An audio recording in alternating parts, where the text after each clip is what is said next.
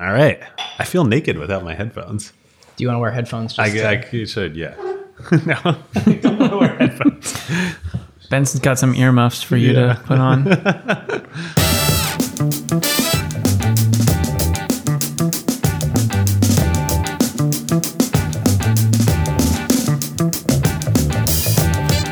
Welcome to Season 2, Episode 2 of Acquired, the show about technology acquisitions and IPOs. I'm Ben Gilbert. I'm David Rosenthal. And we are your hosts. As we mentioned in December, we're moving to a seasons format where we can do multi-episode themes and mini-series across episodes. This season's mini-series is on startup fundraising. So to date, we've exclusively talked about exits on the show, and we've glossed over plenty of fundraising events as part of these stories, but we've never really dug in. How do these rounds come together? What's the process? And what do different types of fundraising rounds allow a company to do? So our first episode is about the Series Seed of one of the most prominent VR companies in the market, Against Gravity, the makers of Rec Room. And we are super fortunate to have with us today the co-founder and CEO of Against Gravity, Nick Fajt. Nick is the co-founder and CEO of Against Gravity, as I mentioned. They're the makers of Rec Room, which is the VR social club where you can play active games with people from around the world. Rec Room is available on the HTC Vive, the Oculus Rift, and the PlayStation VR.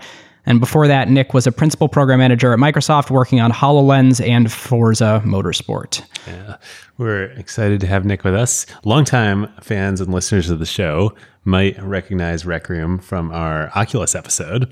And we are excited to thanks for the shout out there. Dig in further here.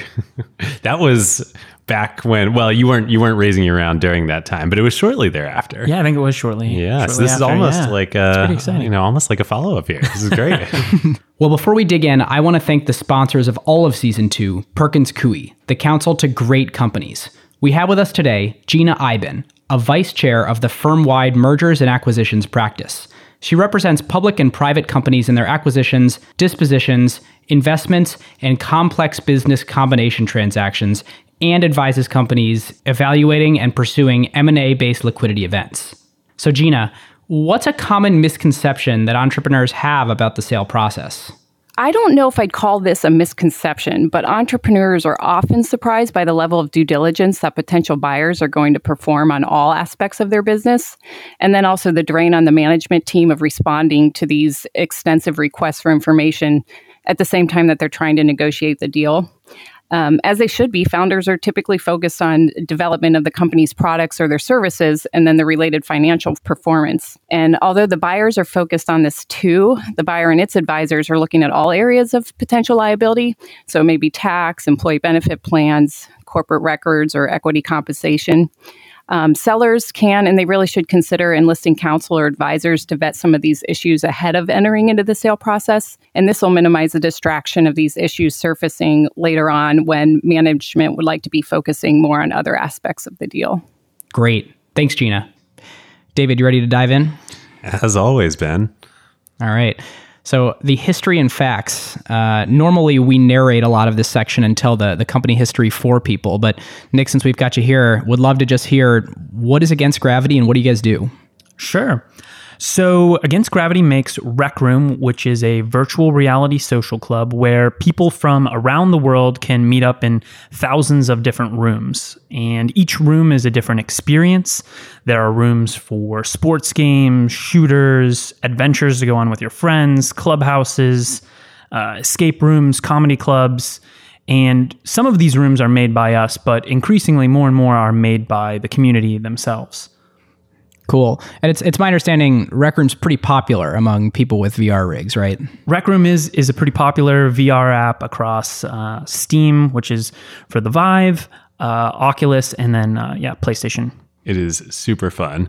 I'm actually excited. One of the saddest parts about moving to San Francisco for me is in our new office, we do not have a VR setup. And our apartment is too small, being in San Francisco, to have a VR setup. So I have missed all the awesome things that you guys ship, seemingly on a weekly basis. But listeners, I know we've talked about it before. If you haven't tried out Rec Room, go out there and... It's very free. It's priced down. It is venture capital subsidized, as we are going to talk about now. It's great. It's super fun. Well, David, that's a great transition. So, Nick, we're covering your seed round on this episode. Catch us up. How has Against Gravity been capitalized to date? So early on, we did a convertible note with friends and family, and actually quite a few former coworkers as well. We were really fortunate in that a lot of people wanted to participate and get in on that, and we were able to raise almost $1 million on that convertible note, and that got us quite a good ways. We were able to get set up with equipment, get our development going, and we were actually able to launch the app and support it for a couple months after launch as well. We were also able to make some key hires, and that really got us out into the public and got us some customers. Shortly after that, Rec Room was doing pretty well in the market, and there was definitely a group of people that were really passionate about it. And so we started chatting with institutional investors, looking to do a longer round to really extend runway and get to a point in time where the VR market was significantly larger. And we had a lot of people participate in that.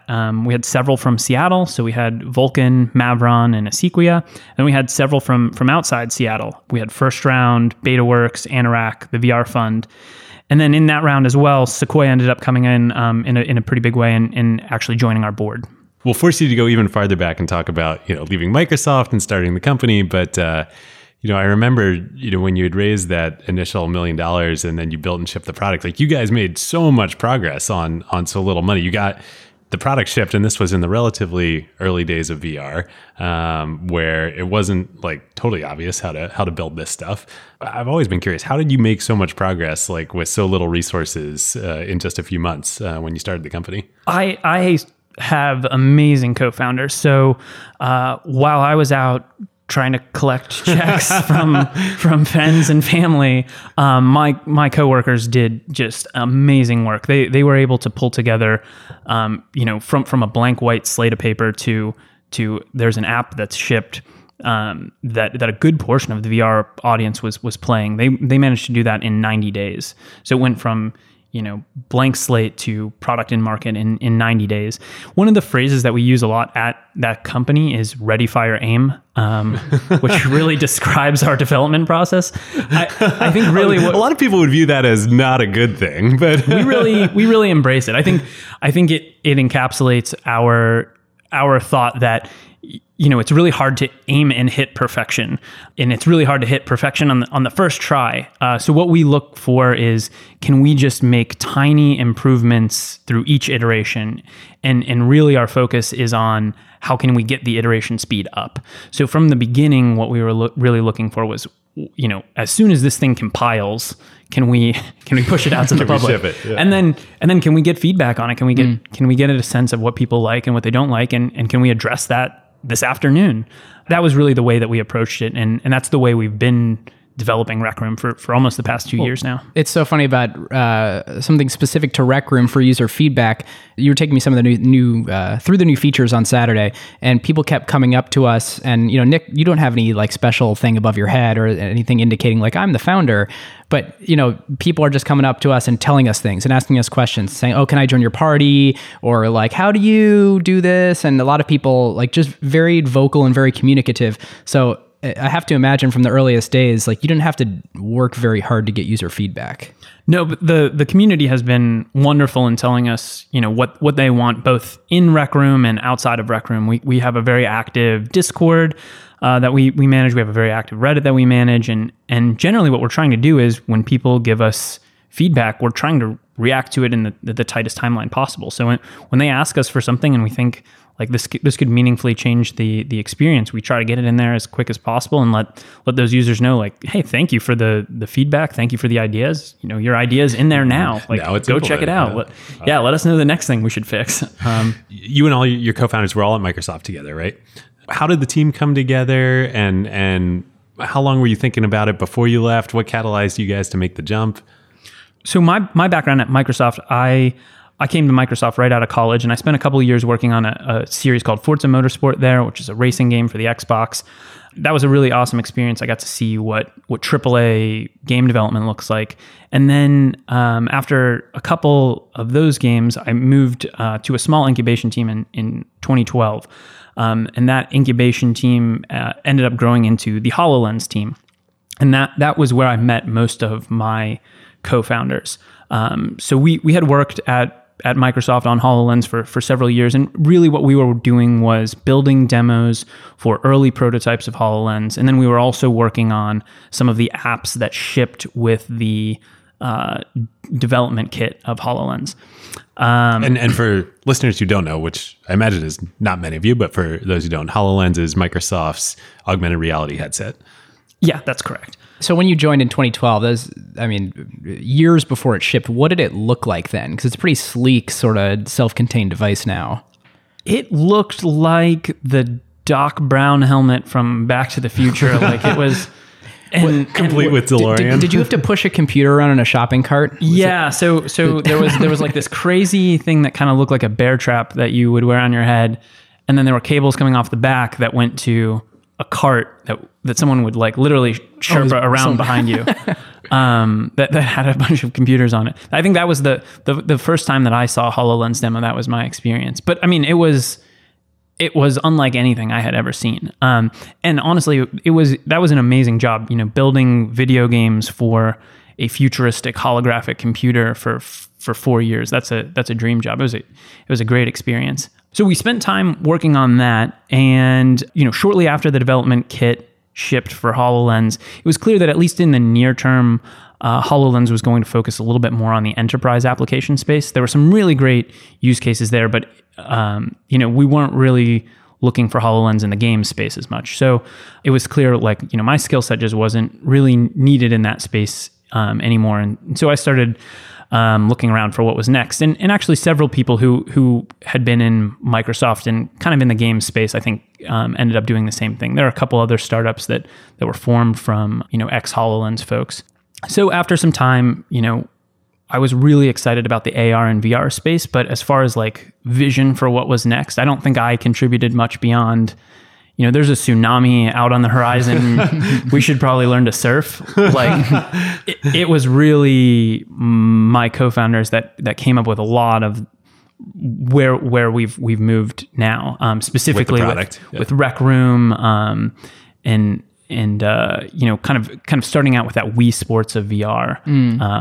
This is an interesting nuance here. So, Nick, we've chatted about this. Against Gravity is a very opinionated company, and you've thought a lot about a lot of things, and you do things differently than a lot of other companies. And one big one is you have one product, but your company's name is in no way the same as your product. What was your philosophy behind that? It's actually more common in the game space. I think one of the nice things about it is when you have a different product name than your company name, it gives you a little bit more creative license to play around with what that product is. That product can fail and you don't fail. Your company doesn't fail. And so what we wanted to do was we wanted to start from scratch. And we had this idea about how development should work. And that's really Against Gravity. It's that ready, fire, aim approach. It's that learn by doing approach. But we wanted to develop a unique identity that was that we could experiment with a little bit more. And that was Rec Room. And that was kind of the Wii Sports of VR. And was the intention when you started always that Rec Room was going to be, grow into the thing? Or had you thought about this was where you're going to start and we might go in other directions too? Oh, no, we started and we weren't sure if we were going to do AR or VR or, something else entirely. We were really excited about the possibility of social. We felt like we had been living in the future for a couple of years playing around with HoloLens, and it was just so clear to us that there was something really transformative in the way that you could use these technologies to communicate with other people. It was really going to change the way those communications were going to work. Largely how we started in VR was we contacted pretty much everybody who made a headset. And we were like, hey, we're a company, you should send us a headset. We don't really know what we're going to build, but, and Valve, who makes Steam, they got back to us that day and got us a headset. And that was how we... And you guys launched Rec Room right around the same time that the Vive launched publicly, right? We launched maybe 3 or 4 months after. Okay. I think I was still at Microsoft when it launched, and shortly after the HoloLens dev kit launched, we left and then we're looking around for stuff to do. And something that strikes me, I actually have a hard time describing Rec Room to people sometimes. And I think, I just finished reading Ready Player One, and it's the best way that I can kind of describe it is like, like the whole book of Ready Player One, like it is a world with many other worlds, and you can kind of move around between them, and you kind of have to experience it, because it's not like, oh, this is an app that exists in VR that is single purpose. It's like, here's a universe that's been created, some of it by the company, some of it by a bunch of other people, and you can do a bunch of different things in a bunch of these different worlds. When did that start to be the case instead of we are a single purpose thing? We were really excited about social, and we saw this enormous opportunity in front of us for what could be done in social and what could be done in so many different segments. I had been pretty, wisely warned by a couple people that it's far more common for startups to die of indigestion from too much opportunity than starvation of too little. And so it was really my co-founders that I think started along this path of Wii Sports for VR, because it was a really great place to start for social. Casual games are a really easy thing to pick up and play. They're a great way to break the ice between strangers, which is pretty important in VR. Like the social density is lower, so you're not as likely to find one of your, top 5 friends in Rec Room right now. So a lot of times you're playing with, strangers from elsewhere, and so you need some common ground to kind of form there. And then it was also a very modular format. It was easy to like drop new things in, pull them out, change them. We always had this idea that we wanted the content in Rec Room to be more than just the content that we authored. But we knew that we could build a great base with kind of this concept of Wii Sports and go from there. I think with a lot of ideas, they are both familiar and differentiated, and Wii Sports of VR was definitely that. Like you have a strong sense of what that is when you hear it, and then when you go and play it, because of the controls in VR and the immersion of VR, it felt really different. It felt very differentiated. As Ben said, and we could talk for hours about how cool Rec Room is, but really, you just take our word for it. You got to go try it. But I want to get into the seed round, because the story here is really cool. So, and I think you guys did a couple really key things differently than a lot of startups do them. One, you guys were very almost prescriptive in the amount that you wanted to raise and the terms you wanted to raise it on, which is not the normal advice that people get. If you Google or talk to folks about how to go raise your seed round, it's like, well, I think we need about this much money, but you're the VCs, you tell us how much we need. That wasn't the approach you guys took. How did you think about it? So I think that ready, fire, aim approach also applied to our fundraising process. And so, I think a lot of what we were doing was learning by doing.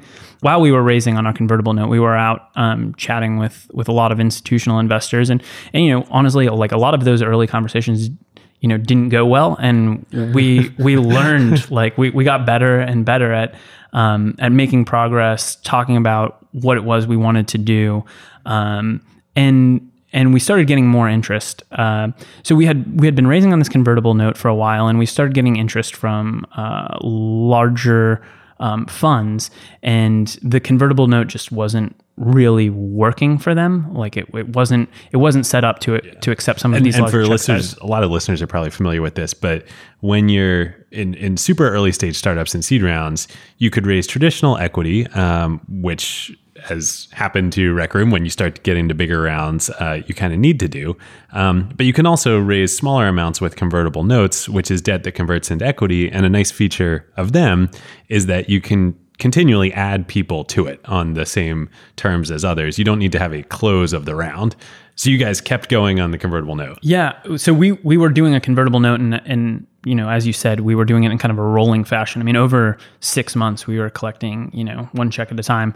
But yeah, as we started moving into more institutional investors, we started needing to have some different terms. So Sequoia was one of the first people that believed in us and really took a big dive, and that was who we figured out, like, hey, these are the terms. We're going to raise about this much, and we're gonna go out with this valuation. And that we basically took those numbers down to the valley, and we were like, this is what we're doing. Do you want in or do you want out? Yeah. Which is so great. And it worked. I mean, yeah, surprisingly. So you guys, there were comments. I mean, people were definitely like, this is weird what you're doing. And so you raised $4 million, right, in that round. And you had your valuation and what it was. And you went down there and told everybody what it was going to be, right? Yeah. Yeah. So, Nick, one question too for listeners: when you say one check at a time, and you were going around and circling capital, what do those check sizes look like? At the friends and family stage, I mean, it was largely around $25K. There were some that were higher than that, but yeah, generally it was $25K. That was that $1 million. I hesitate to call it a round, but $1 million of convertible notes. Yes, that's correct. What today would be your pre-seed round. Yeah.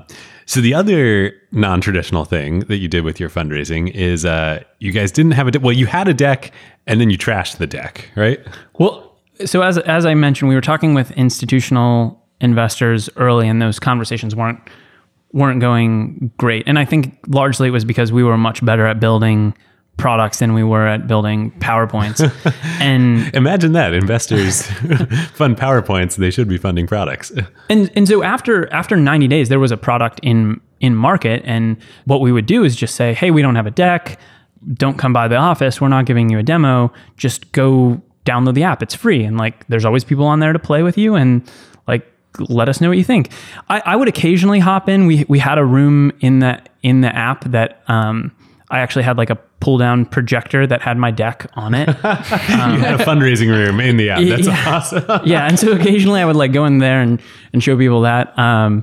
It always got chuckles. And I think it helped people move beyond like, oh, this is more than a game. Like there are applications for this, well beyond gaming. But it was a great filter for us for, investment partners, because it told us like if they wanted to chat with us, like one, they had spent time in the app, they knew what was going on in there. They had VR headsets. They had probably played some other stuff as well. And so they had a better sense of the market. We weren't going in there and educating them on like, here are the VR headsets. Like we're on this one. I think it just kind of upped the level of knowledge for the people we were talking to generally. Qualification is something that is so important. And I just think this was brilliant, like finding a way to like, pre-qualify anyone you would talk to. If you're just like, no, I'm not sending you a deck. You have to like know the landscape, have access to a headset, be willing to try my app. If somebody makes it through that funnel, like they're probably going to be pretty interested. And oftentimes they would have really great suggestions for us. I mean, even if they weren't investing, if they spend an hour in the app, they could tell us like, hey, this thing was broken, or I didn't like this, or I didn't understand that. And that was, that was helpful feedback early on. I would much rather get the feedback on my product than on my deck. So it's worth pausing here for a minute just to like, Nick, I know we've said a lot of nice things about you on the show already, but like 90 days and you guys had a product in market. I don't care how good it is. It was good enough for investors to go and experience, or people to go and experience. You had users, especially in VR where it involves 3D modeling and all this rendering stuff. And it's on a new technology stack where there's not a ton of familiar developers. I mean, it's kind of mind blowing. I would say it was all, our team was really cohesive and unified from the start, and they're very, very talented. I can take literally no credit for it because during that period of time, I was out unsuccessfully showing our deck. So it was really, my co-founders and our early hires that were hustling. It takes a lot of bravery to like put out a product that doesn't look the way that you want and doesn't operate the way that you want and only has 10% of the features that you want. But I think, my co-founders were really brave in deciding like, hey, the right way to build this product roadmap is to get this out in front of people and see what they do with it. It's interesting from a philosophical perspective, because I'm a believer in that too, of get it out, get user feedback, iterate quickly on that, ship often. And I think that's the mantra and that's the drum people beat these days. I think that's a lot easier in emerging markets where you don't have user expectations set and where users are preconditioned to not be harsh. Oh, absolutely. I think you guys were pretty fortunate there to be in a situation like that where, there's many other industries where if you were to launch a mobile productivity tool or like a Strava competitor or something like that, where it's the feature set is well understood. It's like, there's so many things that are table stakes that you would just get laughed off the face of the earth before you could even, really show what your product vision was. I mean, we always talk about tech themes before we're ready on this show, but this is a really good one, right? Like it's kind of like if there's not yet a product in market that has product market fit, like Strava or, whatever, in whatever category, you can get away with it. But once there is, you can no longer get away with it. I think one of the nice things about being in an emergent market, or even being in the trough of disillusionment, is like it really is a gift for product development, because user acquisition is free, competition is functionally quite low, quality expectations are very, very low, and so it really you can build a product in a much more iterative fashion, and honestly the market is a little bit more efficient, I would say. Like if no one's playing your VR app right now, it's probably not very good. If no one's playing your mobile game right now, like there could be a whole host of problems. Yeah. It could be because you were, not spending the proper amount on marketing, or you were marketing to the wrong group, or you had the wrong color on your icon tile, or maybe it's because the App Store gods didn't smile on you that day. It's such a noisy market, and in many ways it's very, there are a lot of irrational actors in it, and that can distort the market in a way that can give you bad signal about your product. So back to the fundraising. You had investors that were willing to meet you in Rec Room, so you'd qualified them. After that, you do your first meeting with them, you have your first conversation, they try the product. What was the cadence of interactions after that? It really ranged. It could be months. It could be hours. I think if people were really interested, it was fast. It was like I would get another call as I was Ubering away from, their headquarters or something. And then there were a lot of other ones where it was like, all right, hey, well, we'll stay in touch. I think one of the things that I learned, and I try and pass this advice on, is let's keep in touch is probably no. Anything other than yes is probably no. A hard no is pretty rare, actually, in the investment space. People kind of want to keep their options open, and maybe that entrepreneur will surprise you in a couple months. But yeah, I think it's easy to hear those things and think like, oh, I'm on the right path with 20 firms, right? Yeah. And realistically, you're not. It was clear to us who was interested, because they would really hustle to get us to the next stage and the next meeting very quickly. And what was even for you guys, a very successful seed round, what was the conversion rate through that funnel from do that first solid, good interaction, or, high fidelity interaction, to yes, I'm actually interested, versus let's stay in touch? So there were generally 3 stages. So the first was most firms had someone who was kind of qualifying, was doing the kind of first check on you. Oftentimes that would be a principal or an associate or something like that. If you get through that one, then generally you're chatting with one partner. And then if you get through that, then you're chatting with the full partnership. There's the Monday meeting that you're going to. I would say our clearance rate was, we were getting through maybe half to a third of the principals, associates, then maybe 20% of the partners. And then by the time we got to the partnership meeting, generally those went well. Yeah. But I mean, that's a huge drop off though. It was pretty, there was a bunch of people that were just VR, no. You're doing anything that sounds like games, no. Again, we got better at telling the story of what we wanted to do. We were kind of really we have aims beyond games, but we think this is a great place to start, and we think there's a lot to be learned here. But it was a little too much for some people. Mm-hmm.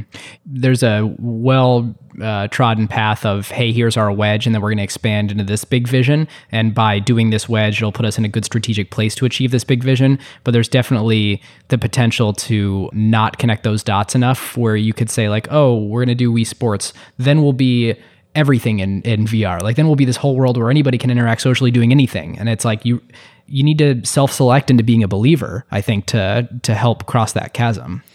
I think also, while this was happening, the story was, one, being improved verbally, and then it was also being improved by my co-founders literally day over day. So we would meet in Rec Room, and then they would see more evidence that know this is expanding over time. And actually there's quite a few things that people, like even in the early days, we were seeing people use it for virtual meetings. They would hop into one of the rooms and like we had a whiteboard in one of the rooms, and people would like use it for virtual whiteboarding sessions.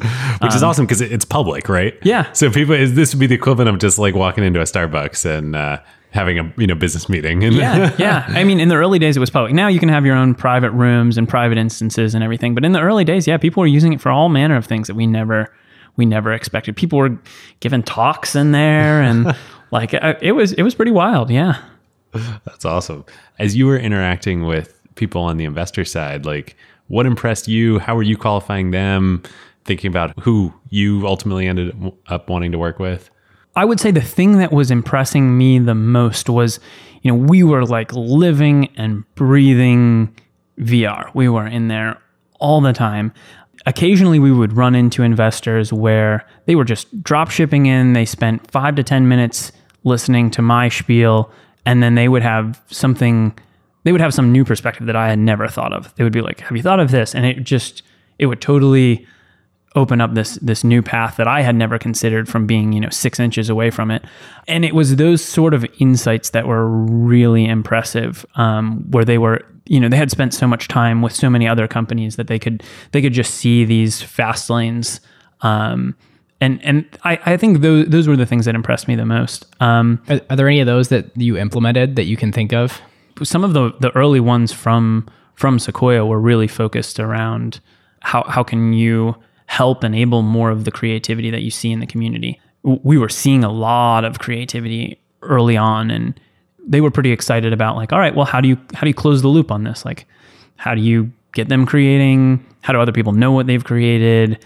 How are you ranking, discovering all of this stuff? And I think it went from us thinking about it as like, oh, well, this is an emergent property of the app to, oh, well, maybe this is really it's like the retweet, the thing that we should be building around. Yeah.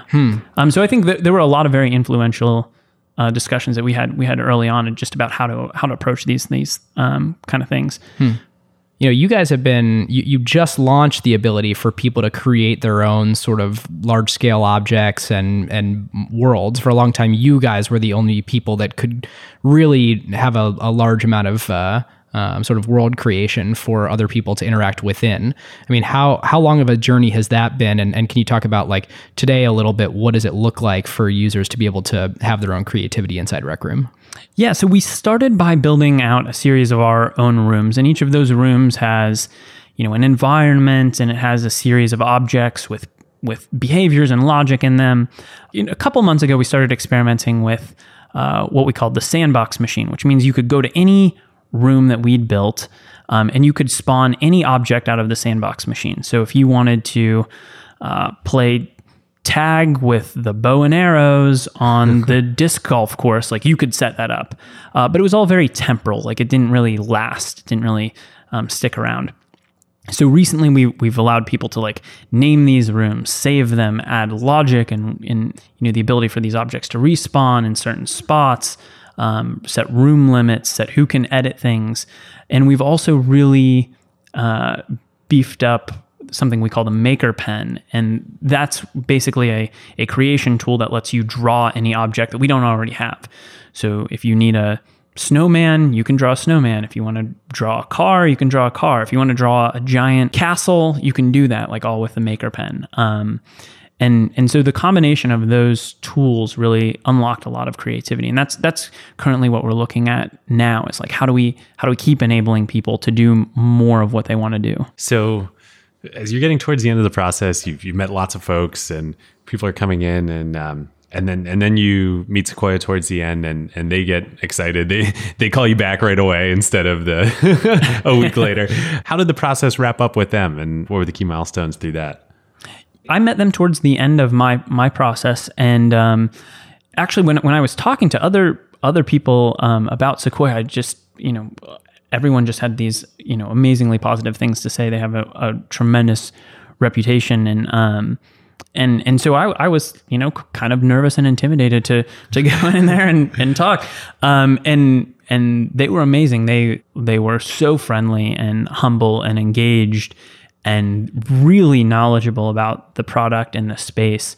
And so after those meetings, I was sold. I really wanted to work with them. And so as soon as we heard back, it was like, all right, great. This is happening. Let's do this. How long did it take from your kind of first interactions with them to being finished, or to them saying they wanted to work with you guys? It was pretty fast. I think we did maybe 2 weeks at the most, maybe less. I think we did one call, and then I flew down there, and then I flew back to Seattle. And I think like very shortly after getting off the plane, I like left my bag in the car and then flew back for the next meeting. Did you actually leave your bag in the car? Yeah. I think it was like literally the next day I flew back for another one. And in that, like in raising a round like this, what does diligence look like? Like what did, in those 2 weeks, what company information did Sequoia need from you? Maybe you personally, what kind of research was done? I think we were generally very open with them. They wanted some data around, analytics, like what do user behaviors look like here? What do, your cohorts look like? We were providing that kind of data. But I mean, honestly, there was very little data to go on for them. The product had not been out in the market for a very long period of time. And the company itself was very, very young. I think most of the evidence was like in the product already. It was just like, wow, this had been built pretty quickly. This team seems pretty scrappy.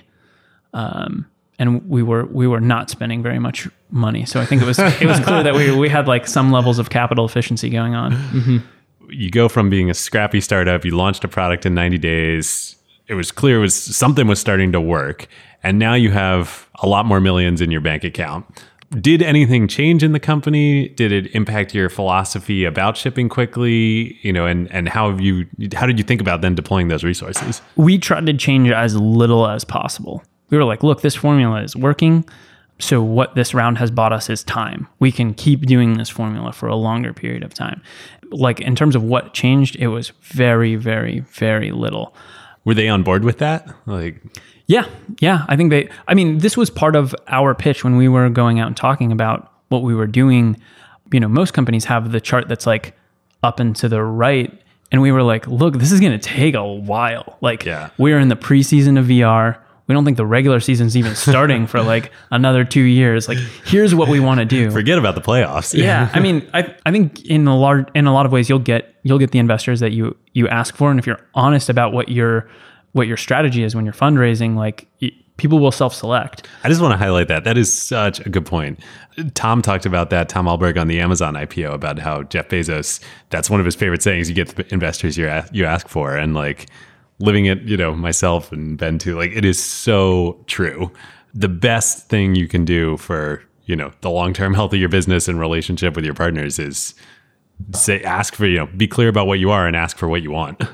Yeah, I think a lot of people kind of freak out too about this notion of delayed gratification, that like there's some dirty secret, like for example, VR headsets may not ship as many as we're all hoping and praying that will happen, and this is thinking a few years ago. Having a sober head about that and being like, yeah, like we think there's a chance of that, like here's our plan if and when that happens.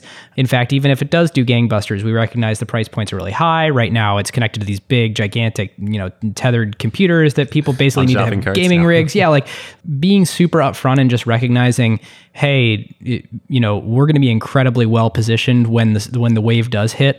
I think that not only creates a great relationship between the investor and the entrepreneur, but it also it lets you sleep easy at night because you've made the right promise to the world and to yourself and to your team that like, we're well equipped to handle this, but we're super realistic about the way that it's going to go.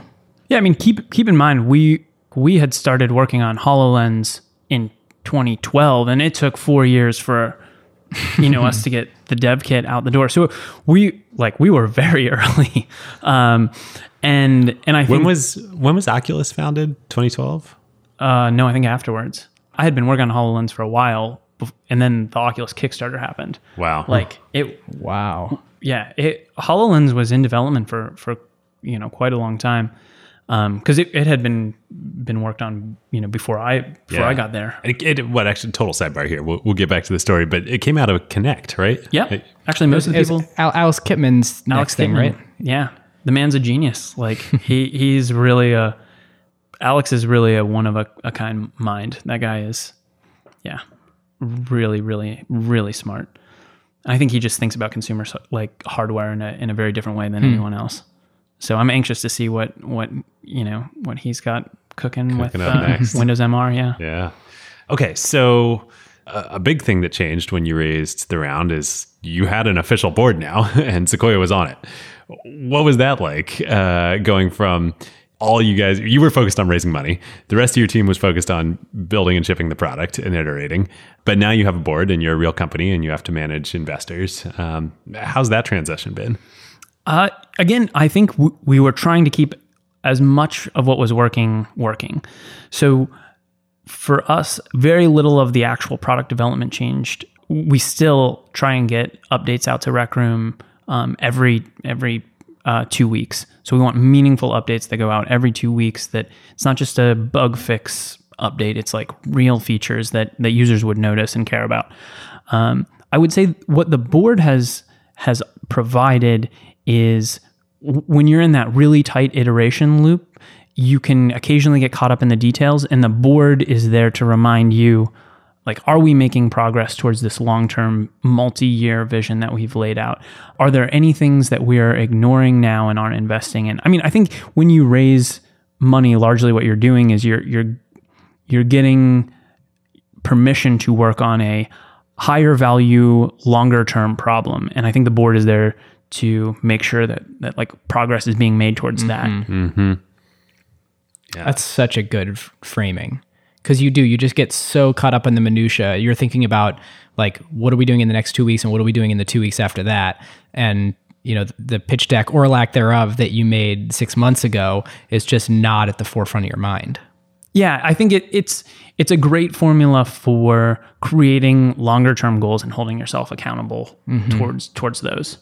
I'm reminded, of course, again of, Bezos and Amazon's whole thing that I really, the more I think about this, I think is a key part of their competitive advantage is that they're willing to invest over 5 to 7 year timeframes and work and iterate towards, a project that might not bear economic returns for that period of time. And really, that is a lot about what raising money as a startup, especially in a new market like you guys, is about. Oh yeah, for sure. You mentioned that you basically went with this, we want to raise $4 million at this valuation. How'd you guys come to 4? Was it a thing you wanted to accomplish and it was going to take $4 million to get you there, or a certain amount of time that you wanted to operate? How'd you figure it out? So we had built a bunch of financial projections that kind of showed, okay, with these different hiring ramps, here's about how much money we're spending. I think really what we were looking for was, we felt like there was going to be this inflection point in the market for VR, and we felt like it was going to come once we saw a headset, which is kind of like an all-in-one. So no cables, no PC, kind of the capabilities of the Vive or the Oculus. So 6 degrees of freedom tracking. We felt like this was a couple of years out, but we wanted to be building towards that and have the right product for when that hit the market. And so a lot of our plans were built around that. It was like, all right, how far can we stretch to make it towards that? I think we're still probably 12 to 18 months out from that headset. But for us, we were really looking towards like, all right, how can we further our goal so that we have the right product when that inflection point comes? You don't have to answer this, but who do you think it's going to be? The one that I've seen that's closest right now is the Oculus Santa Cruz. So they've shown it, I believe, at their last Oculus Connect, and it's a 6 degrees of freedom. It's not tethered to a PC or anything. It doesn't have any external cameras. It looks amazing. There's no release date announced yet, so I think that's what we're anxiously waiting for. Yeah. We're keeping an eye out for when Oculus has more to share on that. But we're really excited for anything that has that kind of shape to it. I think there's just so much complexity in the VR space right now. It's like, it's not easy to set up. It's not in every person's product yet. But I think once you can take it out of the box and it just works, like, and you don't need to check and see if it's compatible with your computer, I think that's a big game changer. All right, Nick. So one question that we had is basically, did you consider alternate fundraising scenarios? What if you had raised less? What would Against Gravity be today if sort of the round came together differently? One of the things that we did decide pretty early on, after that 90 days, was we had a product and we didn't have much money, and we decided to release that product for free. So it was not generating any revenue. Which also, we should note, that wasn't like a super obvious decision. I mean, if this were like the mobile app store, of course you'd release it for free, but many VR experiences were paid at that point in time, right? Most were paid. And actually that was part of our acquisition strategy. Was we thought most VR content was single player, pretty expensive, and relatively short in terms of, how much time you could spend in there. And we were like, Rec Room certainly has its flaws, but you could spend as much time as you want because the content is really other people, and we're going to make it free, and that's going to be the way that we get a toehold in the market. So that was our thinking up front. I think if we had not raised funding, we would be focusing on, I would say, running known frameworks of monetization inside of Rec Room. So we wouldn't be focusing on longer term problems where like learning is really, it's unclear what the best practices are. I think because we've raised money, we're able to focus on things like, how do you focus on abuse prevention in VR? How do you focus on moderation tools? Like, that is an open-ended problem. It will be an open-ended problem for years to come. I think if you look at any social app on any platform, it's a huge portion of their investment, and we're able to focus on that in a very big way. And that makes a big difference. I think we're also able to focus on things like user-generated content. How do you enable people to express themselves and their ideas and make those things come to life and share them with other people? We're able to focus on those problems which aren't revenue generating because we have breathing room with the round.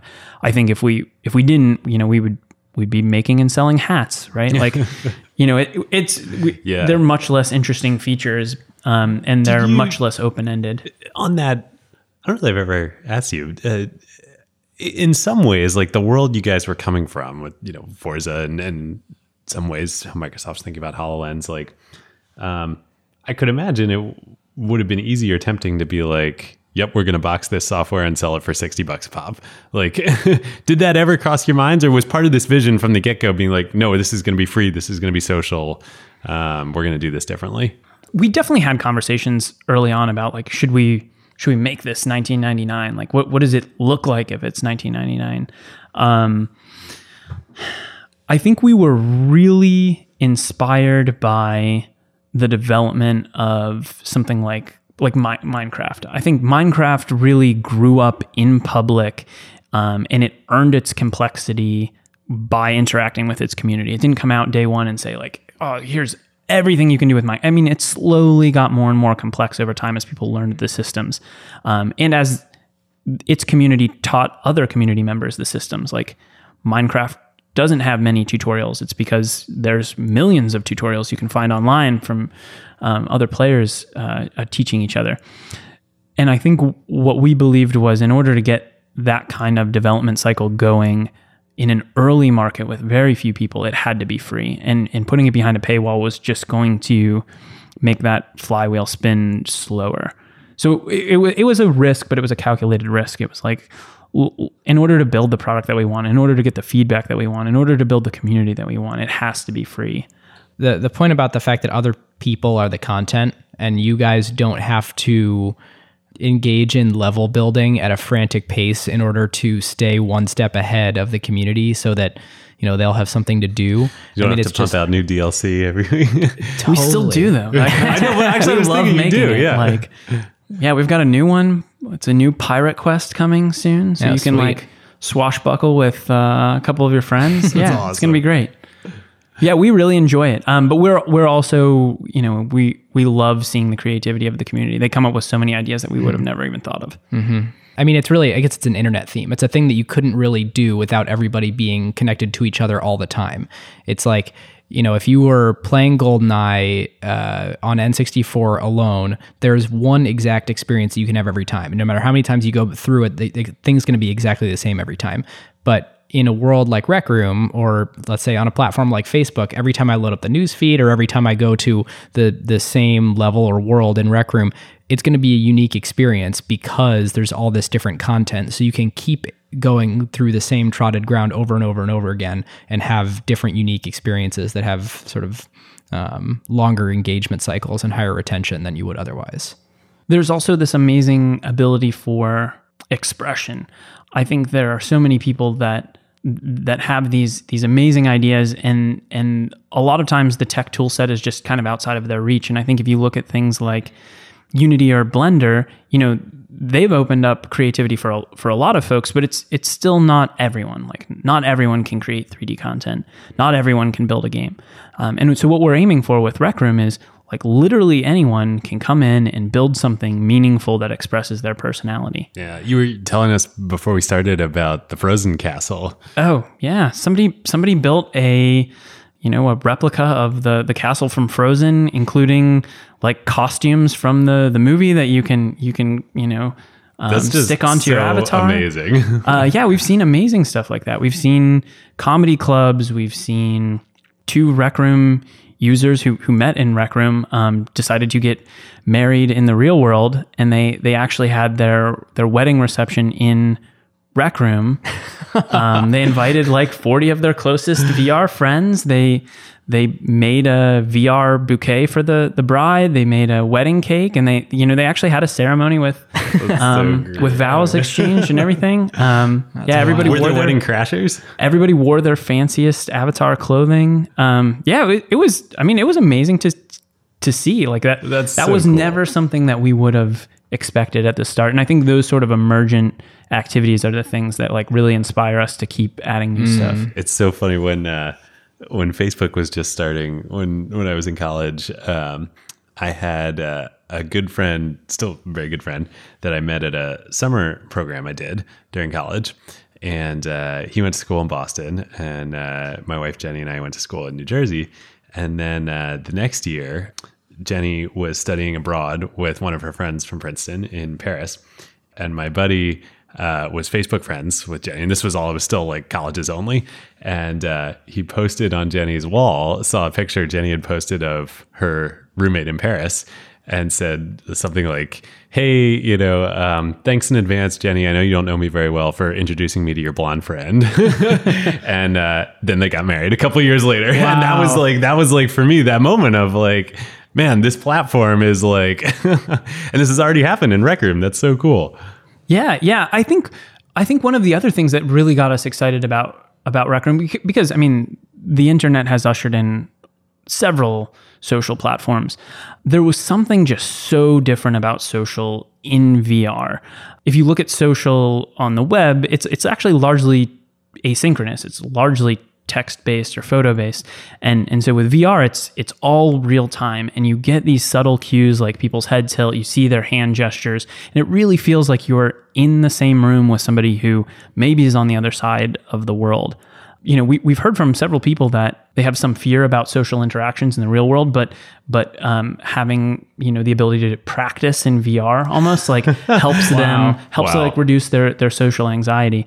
There's tons of people in the world who I think their well-being is not being satiated by the social software that's out there. Like, I think in many ways we're more connected to more people now, but I think in many ways people feel more alone, due to some social software. And I think what we want with Rec Room is really to foster some sense of well-being. Like, we really want this to be a place that you enjoy spending time, and you look back a month from now and you think like, that was really time well spent. Like, I'm really happy that I went in there and spent 2 hours hanging out with people. Do you get the reference there that you just made? No. This is literally Mark Zuckerberg's words this last week was, "We want time on Facebook to be time well spent." I didn't know that. Yeah. No, I mean, we have always focused on that. I think often we regret the time that we spend on Twitter or Instagram or something like that. But I think very rarely do we regret the time that we spend with our friends, at a restaurant. And that's what we're trying to build in VR. We're trying to build that feeling where it's like, this is real social interaction. It's not a facsimile of it. It's like, we're really here together. Look, I know we've doted on, on Rec Room this whole episode, but like that is what it felt like this weekend. We were hanging out and time was flying, and it wasn't because the specific activity we were doing was cool. It's because like we were sort of just hanging out together, and like of course doing those quests was also cool. But anytime you're hanging out together and you have bows and arrows and swords and paintball guns, and, not a bad time. It's probably going to be time well spent. It's true. All right. So before we move on to tech themes officially for the episode, Nick, I just wanted to sort of get your take on the VR market today versus, what a lot of probably overly inflated expectations were a year or two ago. And also, how has the dominant platform that people are using sort of shifted from your expectations, or has it matched? Sure. So I think right now there are probably around 4 to perhaps 5 million high-end VR headsets. And these are things that give you kind of the facsimile of like hand motion, and you kind of get the sense of walking. Mm-hmm. They're often referred to as 6 DOF headsets, or 6 degrees of freedom headsets. I think depending on which marketing report you read, it might have been, hey, everybody and their brother has 3 Oculus in their home. I think there were some very optimistic reports out there, but I think including some by like Goldman Sachs and like Yeah. Well, I think they just published a new one like earlier this week that where I think they're predicting 30 to 60 million by 2020. I think the tricky thing is like these things grow exponentially. They don't grow linearly. So when you miss, it feels painful in the earlier years. For us specifically, we were like, man, this is going to take 10 years. Like it's just going to take a long time before this is a mainstream thing. We're in the PDA phase of mobile phones. Like the iPhone moment hasn't happened yet. The BlackBerry moment probably hasn't happened yet. So I think we're still waiting for those moments, but we can see them on the horizon. And I think there are so much that you can learn as a software developer now, right? There is a critical mass of users that go in there every day, and they're very vocal about what they want to do and what they expect the software to do, and you can be learning from that right now. And so that's really where we focus. As far as where the dominant platform is versus my expectations, I think the one that's really run away with it, that surprised a lot of people, including myself, is PlayStation VR is currently the highest selling of those high-end headsets. I think the reason is it's the cheapest and it's the easiest. There's something very simple about it. Like if I have a PlayStation VR and I just take it out of the box, it's going to plug into my PlayStation and it's going to work. And I think that simplicity is missing in other segments of the market right now. People are working on it, but I think it's shown that consumers are reacting to the ease of use. They're reacting to the lower price point. And I think it bodes well for anyone who's betting big on, hey, if we can make this easier and cheaper, more people are going to do it. I think there's another camp in VR that's like, it needs to be way more immersive with more pixels, a wider field of view, haptic bodysuits.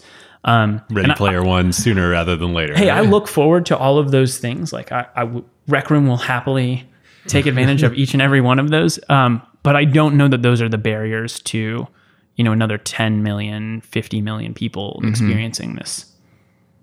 Tech themes? Tech themes. Let's do it. We finally arrived. Nick, you had mentioned that these things happen exponentially and not linearly. And I think I'm stealing David's theme here from our notes, but technology waves and the difficulty to predict them, the fact that they grow exponentially, it looks like until an inflection point, it's just not going to be a thing. And then suddenly, all of a sudden, it's going insane. And this is the new technology paradigm that everybody is using. And of course, we have the sort of Gartner hype cycle where you get this overinflated expectations and then the crash, but there actually is real long-term value building. But, if we look back at computing paradigms from the PC to the internet to mobile, the things we've talked about on this show, the sort of $1 trillion waves, it's still unclear what the next $1 trillion wave is going to be. And there have been like 3 things that I could have sworn by that it's just not that obvious until you're actually in that vertical screaming pace going skyward that is indeed the thing, and that's the wave that you're on. And the 3 things to get specific were machine learning, cryptocurrency, and VR. Like each of them for moments of time, and some currently now feel like that there's no doubt in my mind it's the next internet or the next mobile, and we just don't know yet. It's hard. I think for me, then we can let Nick react. But I would take the other side of that coin though too, which is like, if you're actually going to build something meaningful in these waves that are coming, you need stamina, more than anything else, right? And like, I mean, when was Coinbase founded? Like 2012, 2013? I think I saw it at South by in 2013. Yeah, so probably 2012. And we're now in 2018. And it seemed like a pretty established company then. Like it was, Yeah. It just takes, that's why I think your fundraising journey is so interesting, right? Like, because that potential is there, and it is growing exponentially, and that means it's going to grow very slowly for a long period of time. And you guys need the stamina to go through that. Yeah, I think the way we look at it, and I kind of mentioned this earlier, is being able to build product in that trough is also like it can be really helpful. Your competition is limited, your user acquisition is very low, and you really can have a direct voice to customers, which you can't have at a different scale. I think we went into this one with eyes wide open that it was like, look, this is just going to take a long time, and if you're not looking for something that's going to take 10 years, like this might not be the market for you. There are plenty of markets where you don't need to wait that long. They have different dynamics and they have different challenges, but I think this one, stamina matters more than others.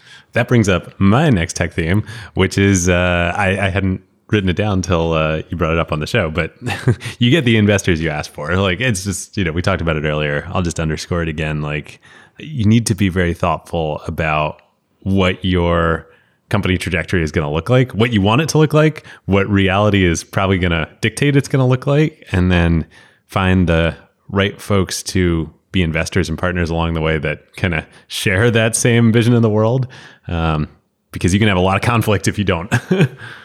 I got one more before we'll ask Nick if he has any, but mine's really domain depth of founders. I think that, Nick, the fact that you and your founders, your fellow co-founders, got a product out in 3 months, that was something you were willing to show investors and could have users actually using in a new paradigm. Like, unless you had been experimenting with this stuff for the last several years, and some of the only people on the earth that understood how this paradigm could actually work, I don't think you would have that incredible speed to market. And you can disagree with me on that, but I think some of the best companies are formed when somebody takes a deep dive on something and thinks deeply about it for a while and tries all the angles, and then it becomes a thing and they start a business in that area. I think any startup is really about learning. I think you're really trying to optimize for who can learn the fastest and who can compound what they're learning fastest. And if your knowledge is growing at a compounding rate, then like a small advantage at the beginning can make a meaningful difference. But that's still how we go into work every day now with Rec Room, is like, what can we learn today? What don't we know? What assumptions do we have that are, we haven't tested, or this other data point from some other product is proving incorrect? Like, I think that's the way that you have to approach things in these early markets. Is there's so much learning. There's so much that we take for granted now in the mobile space, or like the web space, where people are just like, yeah, this is just how you do it. This is just how you lay out a website. Put a hamburger button there. Yeah. This is just how you run an ad campaign. But like, somebody had to go through all the pain of figuring that out the first time. Oh my gosh, it's like when Alfred was talking about the user acquisition through the advertisements and TSA. Yeah. It's like, now that's a regular thing, and we think of that as an ad unit. Someone had to like try and pioneer and figure out if that was cost effective. Yeah. Or even like in mobile, like how many years did it take before like free to play like became mature and like people realized that was, how mobile games were going to work, probably arguably to the detriment of, humanity, but yeah, it takes a long time to figure these things out. I mean, there were so many assumptions that we made early that were wrong, and I'm much happier that we like course corrected a little bit every week than we had a massive course correction 2 years later. And I think that would have happened if we, had developed Rec Room in secret for 2 years and then tried to launch it in its perfect form. We would have just built the wrong thing. Yeah, that's actually, I'm going to sneak another one in here. I'm so glad this came up on our first ever, fundraising episode on Acquired. Like, this is like such a classic mistake that I've seen so many founders make, and then investors make it too, time and time again. You get sucked into this like, oh, we're going to go build something in the lab. We're going to go cook in the lab. To joke about Dr. Dre, I guess he can do it, but it doesn't work. It just doesn't work because you're not getting, exactly to your point, Nick, like in an early stage startup, especially in a new market, your lifeblood is your user feedback. And when you're in the lab, you're not getting that. I can say that I don't know if it never works. I can just say it would not have worked for us. Like our original idea, there was much of it that was correct, but there was much of it that would have led us down the wrong paths.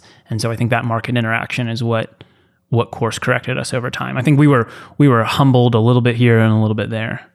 Carve-outs? Carve-outs. I mean, wait, actually, did you have any tech themes, Nick, that you want to? No, I think you guys nailed it. Nice job. Thanks. What's your grade for this episode? No. Yeah, I think we'll skip that part. Yeah. Mostly because it just doesn't fit this format. We're learning. Yeah. We're making changes. We're learning. That's right. Our carve-outs are not like supposed to be about the episodes, but this is just like the last book that I finished, and we already mentioned it, but like if you haven't read Ready Player One and you think this episode is in the ballpark of interesting, you should totally go read it. It is like super, you can blow through it pretty quick. It's super, super readable. It's really fun. It's prescient. Like I think that it's written in 2011 or 2012, and a lot of the things that people are talking about today with not only VR, but the direction the world is going from a political perspective and from like a global warming, like there's just a lot of things that people are talking about that are major issues of our day that were sort of themes of the book 5-6 years ago. And I think the movie's coming out in like a month or so. Yeah, I can't. Right? Yeah, I think it's coming out in March. Yeah, I can't decide if I actually want to see it or not. Oh, I can't wait to see it. Did you see Ender's Game? I don't. Yeah, Ender's Game's a little problematic, but yeah. Anyway, really, really cool book, and I'm actually very curious, Nick. Do you like to liken Rec Room to a Ready Player One like world, or do you like intentionally stay away from stuff like that? There are a number of sort of canonical novels in the VR space. I think that's one, and then Snow Crash is another one. We don't normally reference them, but I think it would be hard for you to find any VR entrepreneur that hasn't been influenced by those books. I mean, I've read it. I loved it, and I think it's definitely influenced some of our thinking, as has Snow Crash. So I think there's plenty of people that are inspired by the ideas in that book. My carve-out is appropriate for today. It was recommended to me by Nick. And it's another Neil Stephenson book. That's right. So the book, Seven Eves. Such a good book. It was, well, okay. So here's the thing about this book. Everybody should read this book. It is like... It is, I don't even, like, the whole construct is just like, the setup is something that like really makes you think, really makes you think, and is very cool. But I have to say, like, it is a hard book. It is quote unquote hard sci-fi, and it means hard in every sense of the word. Like, it is not a short book. Not short, extremely technical, long 20, 30 page passages about like the technical aspects of surviving in outer space when humanity is reduced to like a couple hundred people, which isn't really giving anything away in the book. Anyway, very, very worthwhile read. Recommended to me by Nick. So thank you. Nick and President Obama. Oh, and also on wow. his reading list. And I have no idea how the guy found the time, but... I love 7 Eves. It's a great book. It's like 3 great books in one. Actually, I think it would have been better if it had been a trilogy instead of one book. But I can see why you wanted to get it all out. Speaking of stamina, that book does David, does reward stamina. I can assure you Hollywood will make the movie a trilogy. I mean, they might have to do a trilogy just for the first part of the book. I would love to watch a movie of that. That would actually be really interesting. Yeah. All right. So for mine, I'm going to go with a video game. I'm going to go with Zelda Breath of the Wild. Oh, nice. It's been out for a while. I recently got a Switch and recently finished it. And I bought the Switch for that game. I had just heard from so many people that it was amazing. And actually, the reason I wanted to list it as a carve out was I think you often hear this phrase that like there's only two strategies in business: bundling and unbundling. And I think it's been used like quite a lot. And I think in many ways it's very, very accurate, but I think it reduces what you're bundling to a commodity. And I think if you look in the video space and you look at Hulu and Netflix, a lot of what they're doing is, bundling and unbundling the same sets of content. I basically bought a $400 video game. Like I bought the Switch for Zelda. And I think it goes to show that like there are some content that transcends that bundling and unbundling strategy where people will do, borderline irrational things to go and find this content. And I think bundling and unbundling, it's really like taking advantage of an arbitrage opportunity. But I think as more people go after that, the arbitrage opportunities disappear. And so you're going to see the value of this tentpole content really being more and more important for distribution platforms. And I was reminded of that after playing that game. It is magnificent. It is amazing. It's funny. I'm considering doing the same thing, buying a Switch for... It was absolutely worth it. Huh. So I think during the launch period of the Switch, Breath of the Wild was, I think, the first in history game that had effectively a 100% attach rate to the console, meaning that, I'm sure there were a few people who didn't, but just basically 99.999% of people who bought a Switch during the launch window also bought Breath of the Wild. Wow. The last time that I can remember anything like that was I do remember hearing that the original Halo had there were at times where there had been more copies of Halo sold than Xboxes, and I had heard that it was similar with the Switch. Was there were more copies of Zelda sold than Switches at certain points. I actually got Zelda before I got the Switch. Like I could get Zelda. Nick is the reason for this stat. It was really depressing for like a week. I could just stare at the game. Oh, that's the worst. It's like when your phone case comes before your new phone. Okay, so what we're extended carve out section here. Listeners, feel free to jump off if you want. Go write us a review. I'm stealing Ben's line, but okay. So what's your take on the Switch in general, and also, do you primarily play in TV mode or handheld mode? When I first saw it announced, I was like, this is ridiculous. Like, I don't know why anybody would want to do this. This looks really weird. When I first saw ads for it, I did not think it was going to be successful. But I'm really falling in love with it as a console. It's really great. I spend about 50% of it in handheld and then 50% docked to the screen. It's amazing if you find yourself on a plane a lot as well. Like if you're traveling a lot, if you're fundraising, it's a great device. I think if you think about like the Clayton Christensen innovator's dilemma, where occasionally people will go past what is needed for consumers. I think there's definitely some of that going on in the gaming space. I think we might have gone past what consumers need in the CPU, GPU. I think what really people are looking for is meaningful experiences, not necessarily more and more realistic graphics. And I think Nintendo has capitalized on that in a good way. It's not as powerful as the PS4. It's not as powerful as the Xbox, but it's it provides a very different value proposition. Well, I got to get one. There we go. I got Apple Music at one point just to listen to Taylor Swift, so it seems like I need to get the Switch just to play this game. Well, on that note, Nick, where can our listeners find you on the internet? Oh man, I have a pretty limited presence outside of VR, so I'm in Rec Room at Nick. And that's it. That's You're the blowing only your way. cover right now. No, that's it. That's the only way you can get to Nick. If you really want to talk to Nick, then that's the filter. Yeah, there you go. That's the filter. All right. Thank you so much to our sponsors for all of season 2, Perkins Coie, the Counsel to Great Companies. If you need awesome lawyers, you should reach out. As far as calls to action for us, we would love a review on iTunes. I even wrote calls to action in the script. I don't think I was supposed to say that. So we have a Slack, acquired.fm, where I think we hit 1150. We're talking about all this stuff. And sometimes we're dropping hints as to who the next episode will be on. So join us for some little foreshadowing. All right. Thanks, everyone. Thanks, Nick. Thanks for having me. We'll see you next time.